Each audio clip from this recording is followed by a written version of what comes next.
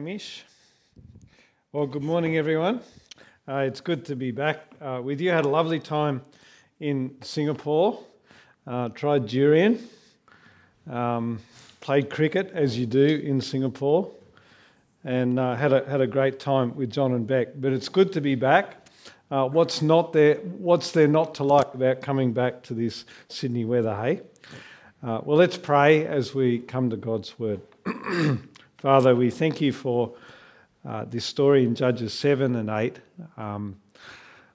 Lord, we thank you for the clear message that it is you who saves and wasn't Gideon or the Israelites. Father, we pray that you would speak to us through your word and give us ears to hear and to understand what you have to say to us. In Jesus' name, amen. Well, just before we start, we're going to do something a little bit different today at the end. So sometimes, as you know, we have reflection time. But to do something a bit different, but to still aid us in trying to reflect on the passage, we're going to try a question time. And have we managed to... Is my clicker not on? Oh, yeah. So under the first slide there, you can see the blue bit that's highlighted, Q&A. There's a number, so think of your questions, and they might just be reflections too on the passage, reflections about applying the text. That would be great as well. So think of those as you go along and message them in as we go through it. Well, Anakin Skywalker is one of the classic examples of the flawed hero, isn't he? I don't know if you're a Star Wars fan, but I'm sure you've heard of Anakin. Let me start off by saying, for what it's worth, that I never liked Anakin. I found him annoying, and even before he turned to the dark side, he came across to me as an entitled whinger. So I always kind of secretly hoped that he'd have a bad ending, and, well, he does. Anyway, like him or hate him, Anakin starts off as a good guy, doesn't he? He has an unsettling dream that his wife, Padme, will die in childbirth. He finds himself then tortured by dread and anger, and in order to save her, he turns to the dark side of the Force. And eventually, you know the story, he becomes a Sith Lord, the most powerful Sith Lord, Darth Vader. Padme, as she gives birth, doesn't take the news of Anakin turning to the dark side well, and she basically dies of a broken heart. But then, by the end of the story, Anakin turns a full circle. He rejects the dark side in order to save his son, Luke. The flawed character of Anakin finds redemption by the end. Well, in today's story in Judges 7, we'll also be looking at 8. We just read 7. We read about another flawed hero, Gideon. Like Anakin, he starts out well. He lacks confidence. He doubts his ability to be used by God to deliver the people. He is afraid. But actually, as we'll see, these things give him the humility to be able to trust God rather than himself. But then things go belly up for Gideon. We didn't read it. In chapter 8, we'll be looking at it. A bit of success proves to be a dangerous thing for Gideon. And in the end, we find Gideon trusting not in God, but in his own resources. And that proves disastrous, not only for Gideon, but also for Israel. And tragically, there's no Darth Vader ending for Gideon. After starting off well, the end of his story is a downward spiral.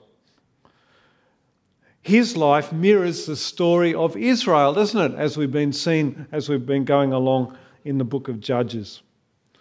As we've seen, Judges isn't just a repeating cycle like a washing machine going around and around of Israel sinning, crying out to God, being saved. They sin it and it goes round and round. It's actually a depressing downward spiral like water going down the plug hole of a desperately sinful people who go from bad to worse. But Judges 7 and 8, like the whole book of Judges, isn't just a depressing story of a flawed hero and a sinful people. That would be pretty bleak if it was, if that's what it was all about. Because the real story of this hero, the one who brings victory against Israel's enemies and saves his people, is of course God, isn't it? In fact, the story of Gideon is actually about how Gideon and Israel can't save themselves. It is only ever God's hand who delivers them from slavery, who brings peace and salvation to a people who bring chaos upon themselves. And God uses a flawed hero like Gideon to show that it's his strength and not Israel's power that delivers them. So that's where we're going today. I've got 3 points as we go through these 3 chapters. Number 1, God brings a victory that Israel can't boast about. 2, he uses Gideon, the not so brave, to do that. And then thirdly, sadly, Gideon doesn't end well. He ends up being well and truly a man of the people, a flawed hero just like the people, just like Israel that he leads. So let's get into it. Our first point, a victory that Israel can't boast about. Chapter 7 starts off with Gideon with Israel about to attack the Midianites who have been oppressing Israel. Just a quick recap of chapter 6. You may remember, it's a while ago now, but Carr preached to us on chapter 6, which is where the story of Gideon begins. And if you remember back that far, Gideon has been called by God to lead the people to defeat Midian. Gideon, though, was less than excited about the whole idea. Like Moses, he didn't think that he was up to the job. When God asks him to destroy his father's Asherah pole, where the people worshipped the god Baal, he has to do it at night because he's afraid of the people. And he wants God to make it crystal clear that he is with him, so he asks for a sign, a pretty unusual sign, not once but twice, with a fleece of wool. So God gives him the sign, and Israel, and eventually Gideon has the confidence and is reassured that God is with him. And so now we come to the beginning of chapter 7. Gideon is getting ready to march off to war with 32,000 men. It sounds a lot, but it's actually a pretty modest amount of fighting men compared with 130 plus Midianites that they face. A huge horde. But it's still too many for God. The odds are still too good for God. Have a look at verse 2. The Lord said to Midian, "You have too many men. I cannot deliver Midian into their hands, or Israel would boast about me. My own strength had saved me," they would say. "Now announce to the army, anyone who trembles with fear may turn back and leave Mount Gilead." So 22,000 men left, while 10,000 men remained. God was wanting to go to the most extreme lengths to pull off a victory that no one could ever think was due to Israel's own power. Why? Well, so Israel wouldn't boast against God. The original language actually says, so Israel doesn't boast over me, saying my own hand has saved me. So the idea of boasting over God suggests the idea of putting themselves above God, doesn't it? Putting themselves in God's place, seeing themselves as their own saviours rather than God as the saviour. So God goes to great lengths to make sure that that doesn't happen, because he knew that that's exactly what Israel was so prone to do, time and time again. In fact, it was Israel's default position, as we've seen already through the book of Judges, to see themselves as their own saviours, to see that they were in control. But it's not just Israel, is it? If we're honest with ourselves, we see ourselves in this story too. We might say we trust in God, and we really believe it. We love Jesus. We know he died for us. We know he is our King. But that same fatal flaw that the Israelites had is also part of our DNA as well. Our default position, even as Christians, is to think that we're in control, that we can strategize, plan, scheme, work hard to make sure that life works out. Yeah, we believe the right things, but sometimes we actually live as Christian atheists. So God tells Gideon to send everyone home who is afraid. So 22,000 men get cold feet and left. At this point, I would have been getting a bit nervous if I was Gideon. Only 10,000 men. Remember, we were up against 130,000. Only 10,000 men remain against these countless hordes of Midian. But God still wasn't satisfied. He tells Gideon to take the men down to get a drink. Whoever laps the water like a dog, set aside. Everyone else send home. Now, you may have heard all sorts of theories about why God chooses these 300 men who lap, saying things like, well, they were more diligent and careful. They drank in a way where they kept one eye out for possible enemies, stuff like that. But I think that's rubbish. There's nothing in the text that says why God chose them. It was really simply a way of God separating the two groups of people.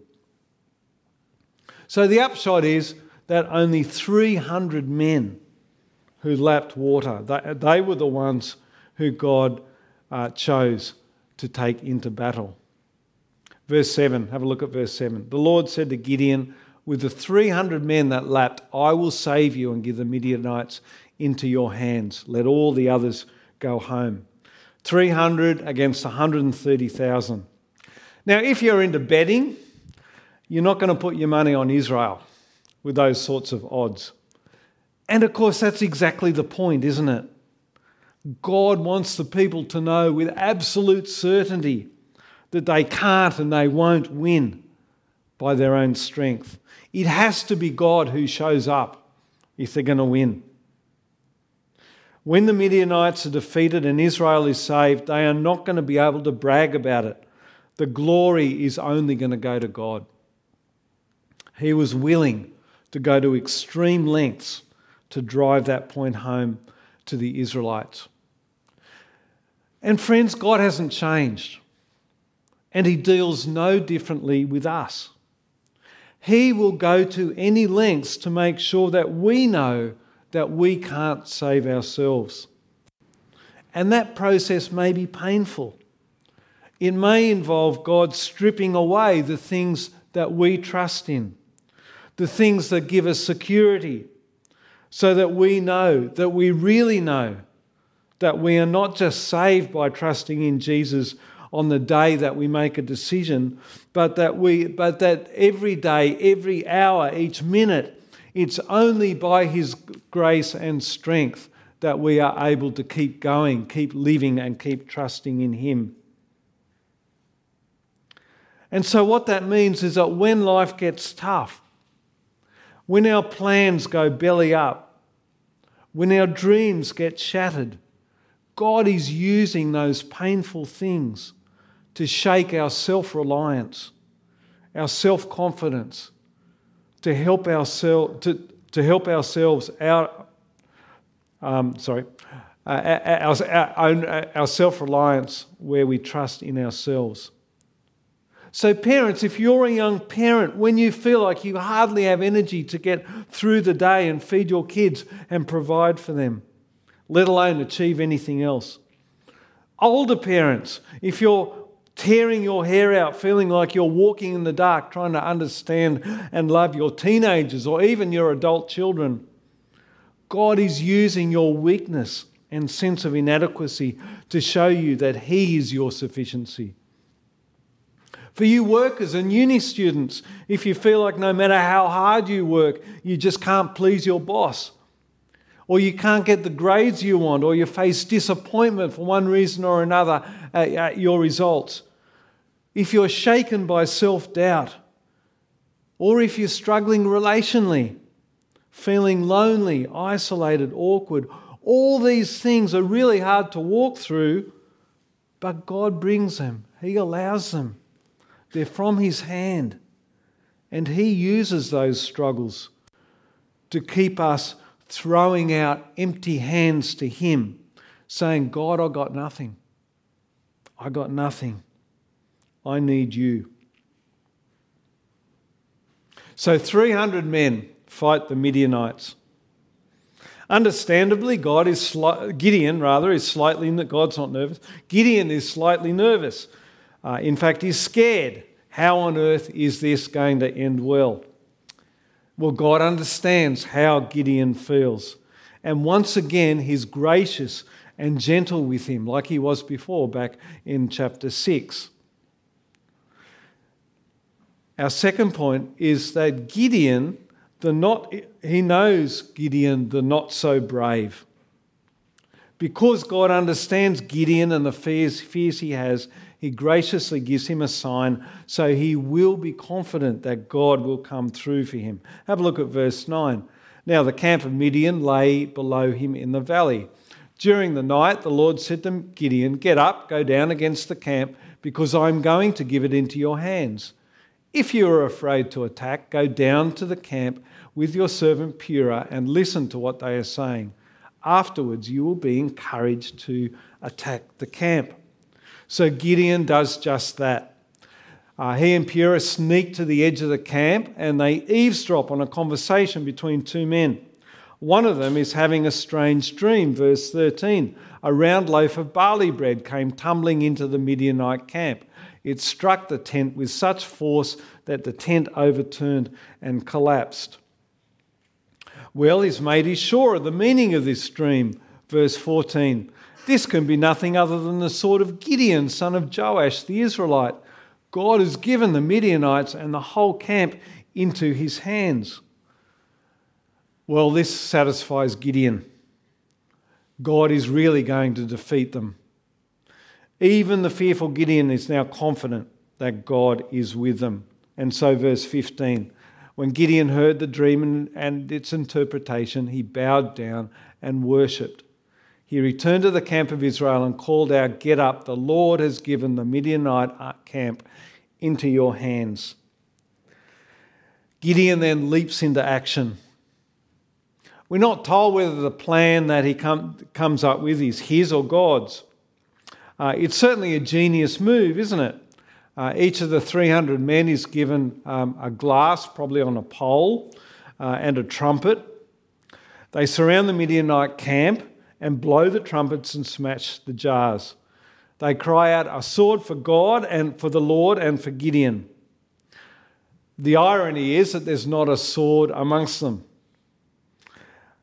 What follows is then quite bizarre, verse 22.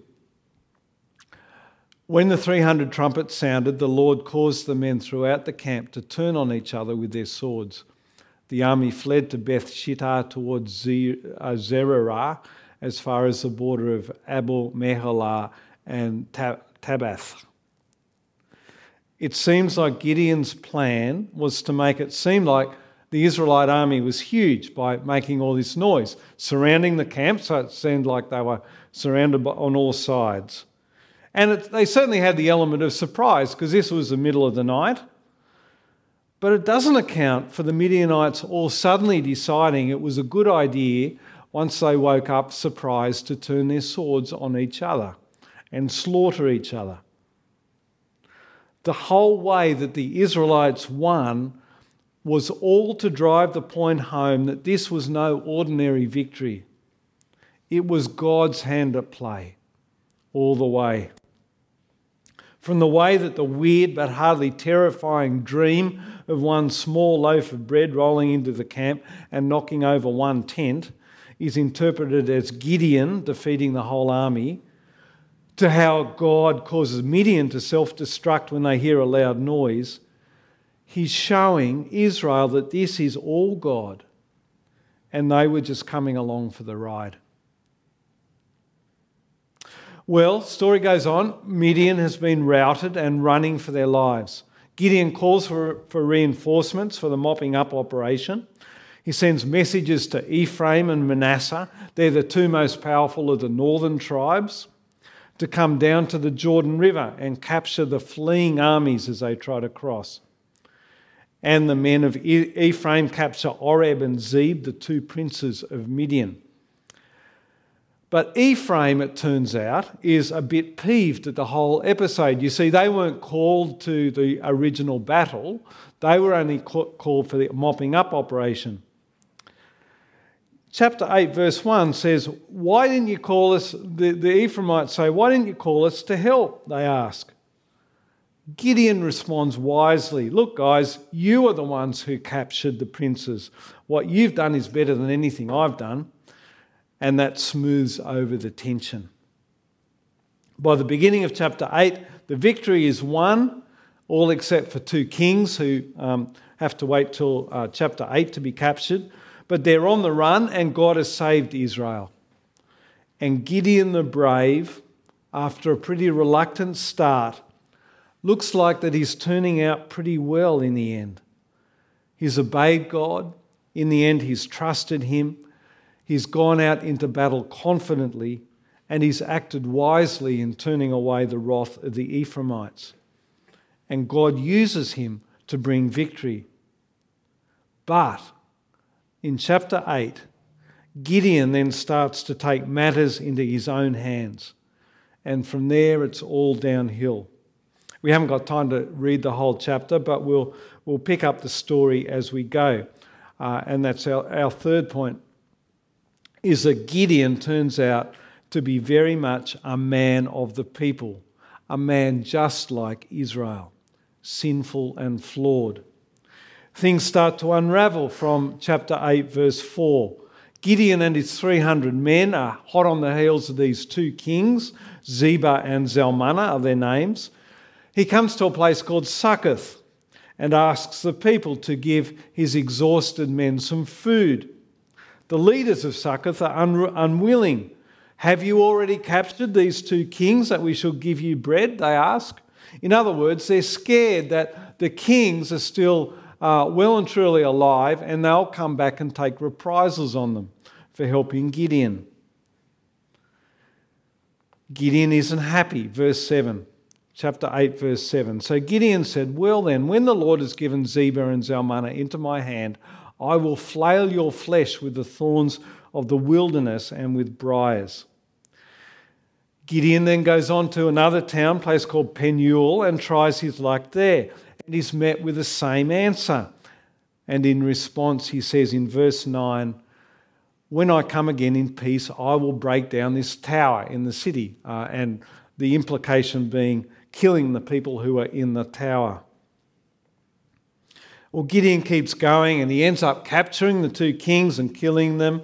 And so everything is over. The Midianites are defeated once and for all.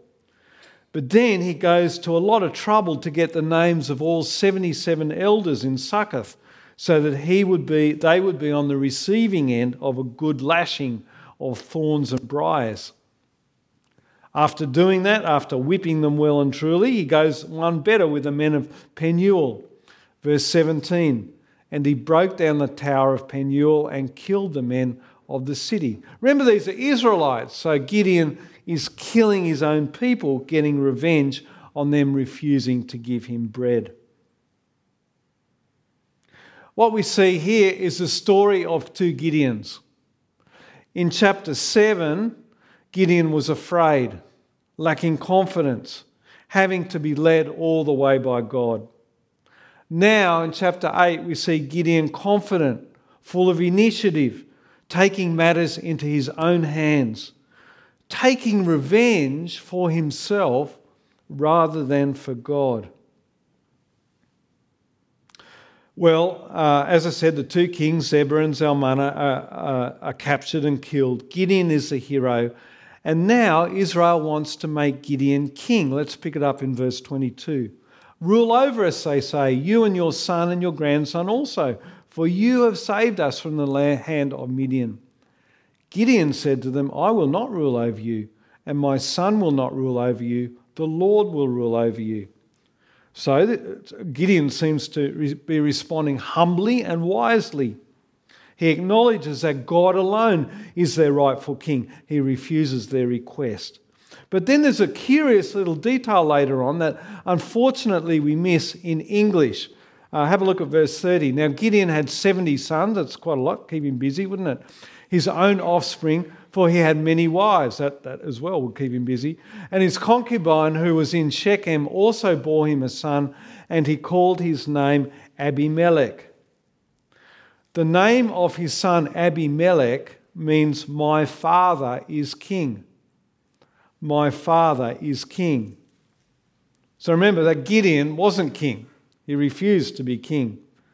Curious, it seems that even though that he didn't take on the title as king, he harbored ambitions of being their ruler nonetheless.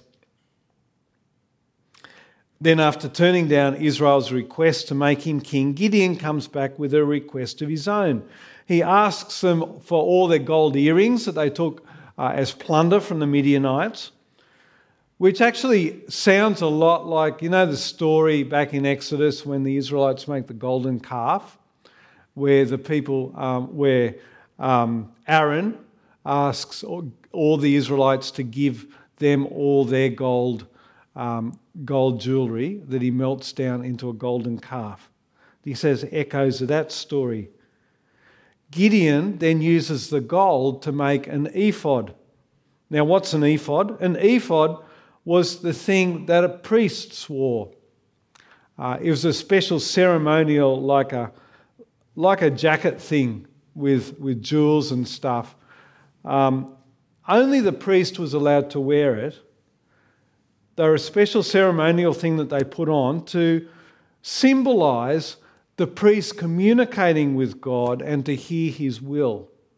So the ephod represented the one who would hear from God and respond to what he says. But it didn't turn out so well. Have a look in verse 27. Gideon made the gold into an ephod, which he placed in Ophrah, his town. All Israel prostituted themselves by worshipping it there, and it became a snare to Gideon and his family.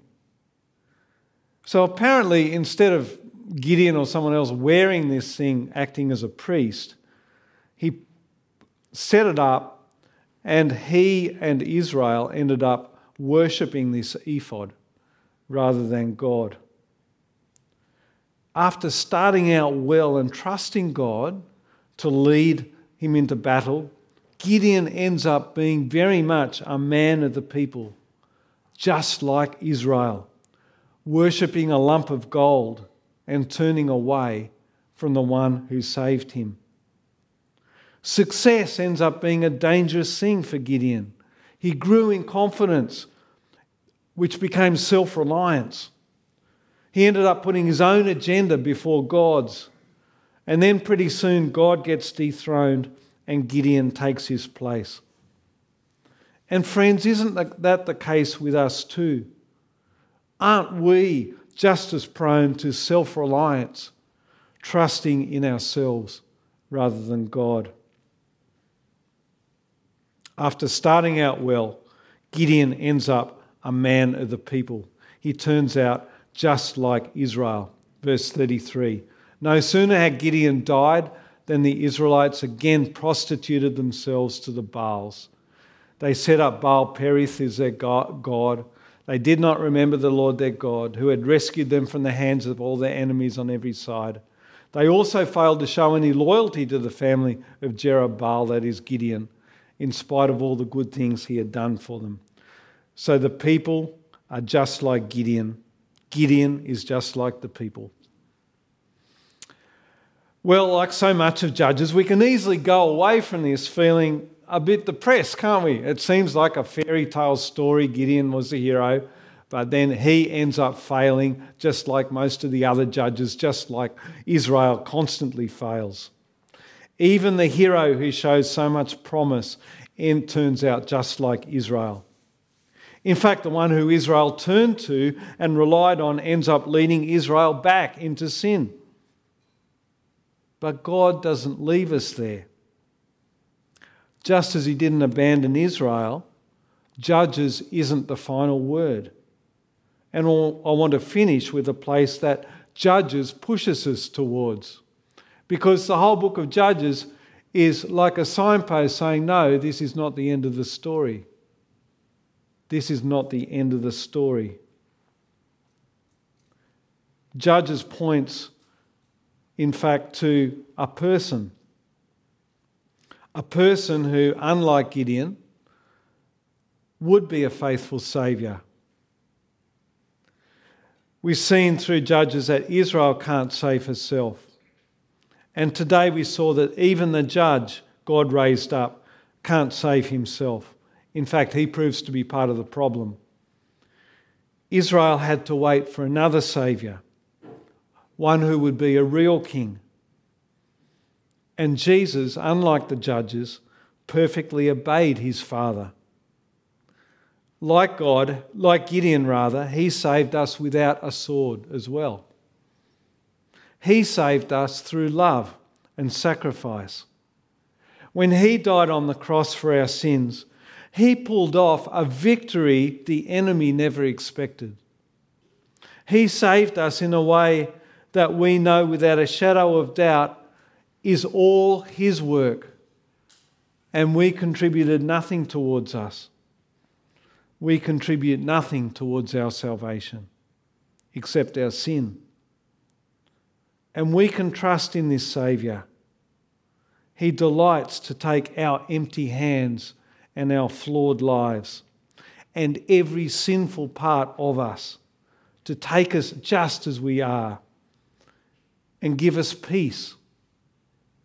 The Israelites enjoyed peace for a few years under Gideon, but it didn't last, did it? But the peace that Jesus offers is peace forever, that comes from being united with God under his perfect Saviour. Amen. Well, get the band up. We'll respond with a song, and then we'll, if you got those questions, send them in, and then we'll have a brief question time. Got some great questions come in. Let's see how we go. First question: how do we know Gideon's harshness on the towns that didn't give him bread is supposed to be seen in a negative light on his character? Sometimes it's hard to understand what's morally right in the eyes of God in the Old Testament. Perhaps Gideon's response was a godly response, since the towns failed to have faith that God would deliver the kings into Israel's hands. That's a really good question and quite a legitimate comment, I think. Bottom line is we don't know for sure, because like a lot of things in Old Testament narrative, things are just stated without any kind of commentary on whether it's right or wrong. But I think in the context, the contrast between Gideon being so wise in his response in smoothing over the difficulty with the Ephraimites at the beginning of chapter 8, and then the contrast between that and the harshness of his response later on in the chapter, I think is suggestive that Gideon was on a downward spiral. And there's no mention that, the Lord led him to do whatever against these people. And I think it just reads like an over-the-top response to mind. So I think we probably are designed to see it in a negative light. But yeah, you've got to make your own mind up about that. Thanks. That was a great question. Let's see, what else we got? Why doesn't the Old Testament make it sound like having lots of wives and concubines is a bad thing? It's always mentioned as a matter of fact, especially in regards to people who seem to be examples of faith. That's another great question. You're right. It is just mentioned as something that is. But so is slavery, okay? In the Old Testament, slavery is mentioned without much critical commentary on it. And I think the answer is that we've got to understand that these were different times. They were a very different culture. There was lots in that culture that just was, that God did not necessarily approve of. And if you look at God's original design for men and women, it was to take a wife and the two would become one flesh. I mean, it doesn't really expand on that as regards to how many wives, but I think taking that principle, it makes it difficult to be one flesh with 5 or 6 wives, doesn't it? I think we probably are meant to see it again as part of the package for Gideon. The fact that he was on a downhill spiral, that's just one more piece of evidence that he wasn't really walking closely with God, wasn't really being obedient. What else we got? How do I practically bridge the tension between finding our self-sufficiency in God and our own effort, diligence, perseverance in work, raising children or relationships? Great question. I would say, think about what Hazy said on the weekend away, if you were there. So remember what Andrew said, that God gives us freedom to make our own decisions, but the background to that is that we are trusting that He is good, that He is in control, that He is sovereign. And so we are making our decisions not out of trusting in ourselves, but in the context of prayer and trusting God to guide us every step of the way. But the way He guides us isn't to give us a bolt out of the blue, give us a dream, but that He gives us wisdom. He gives us His Spirit to make a decision. So in practice, it means that, if you're trying to decide who to marry, God doesn't tell you who to marry, but God gives us wisdom, and as long as she's a Christian, as long as she's walking with God, or he's walking with God, then it's going to be within God's will. That's a great question. Sorry we haven't got time to go into more detail. Maybe one more. Is there any significance to the specific actions of lapping water with cupped hands or drinking on your knees? No, I don't think so. As I said, I don't think we're to read anything into it. Some people, as I said, have said that the ones lapping water like a dog were chosen because they were more diligent, that they were looking up. I think they're absolute rubbish. And the reason is that if that was the case, if God chose the more worthy people, in a sense, that flies in the face of the whole message. So the whole message, remember, is that God chooses weak people, weak instruments, to fulfill His purposes. If He does that, why would He choose the kind of most diligent warriors to fulfill His purpose? He would be more likely to choose the weaker ones. But I don't think, flipping it on its head, I don't think it means they were any more or less worthy than the others who were chosen. So I don't think there's any significance. Great, thanks for that. So my desire in this time isn't just to kind of answer, try to think through gain more knowledge from the text, to look at things that pique our intellectual interest. So I think my desire in doing this is just to help us to think about applying God's word, and I'm hoping that this is a helpful tool that might help us in that. Thanks.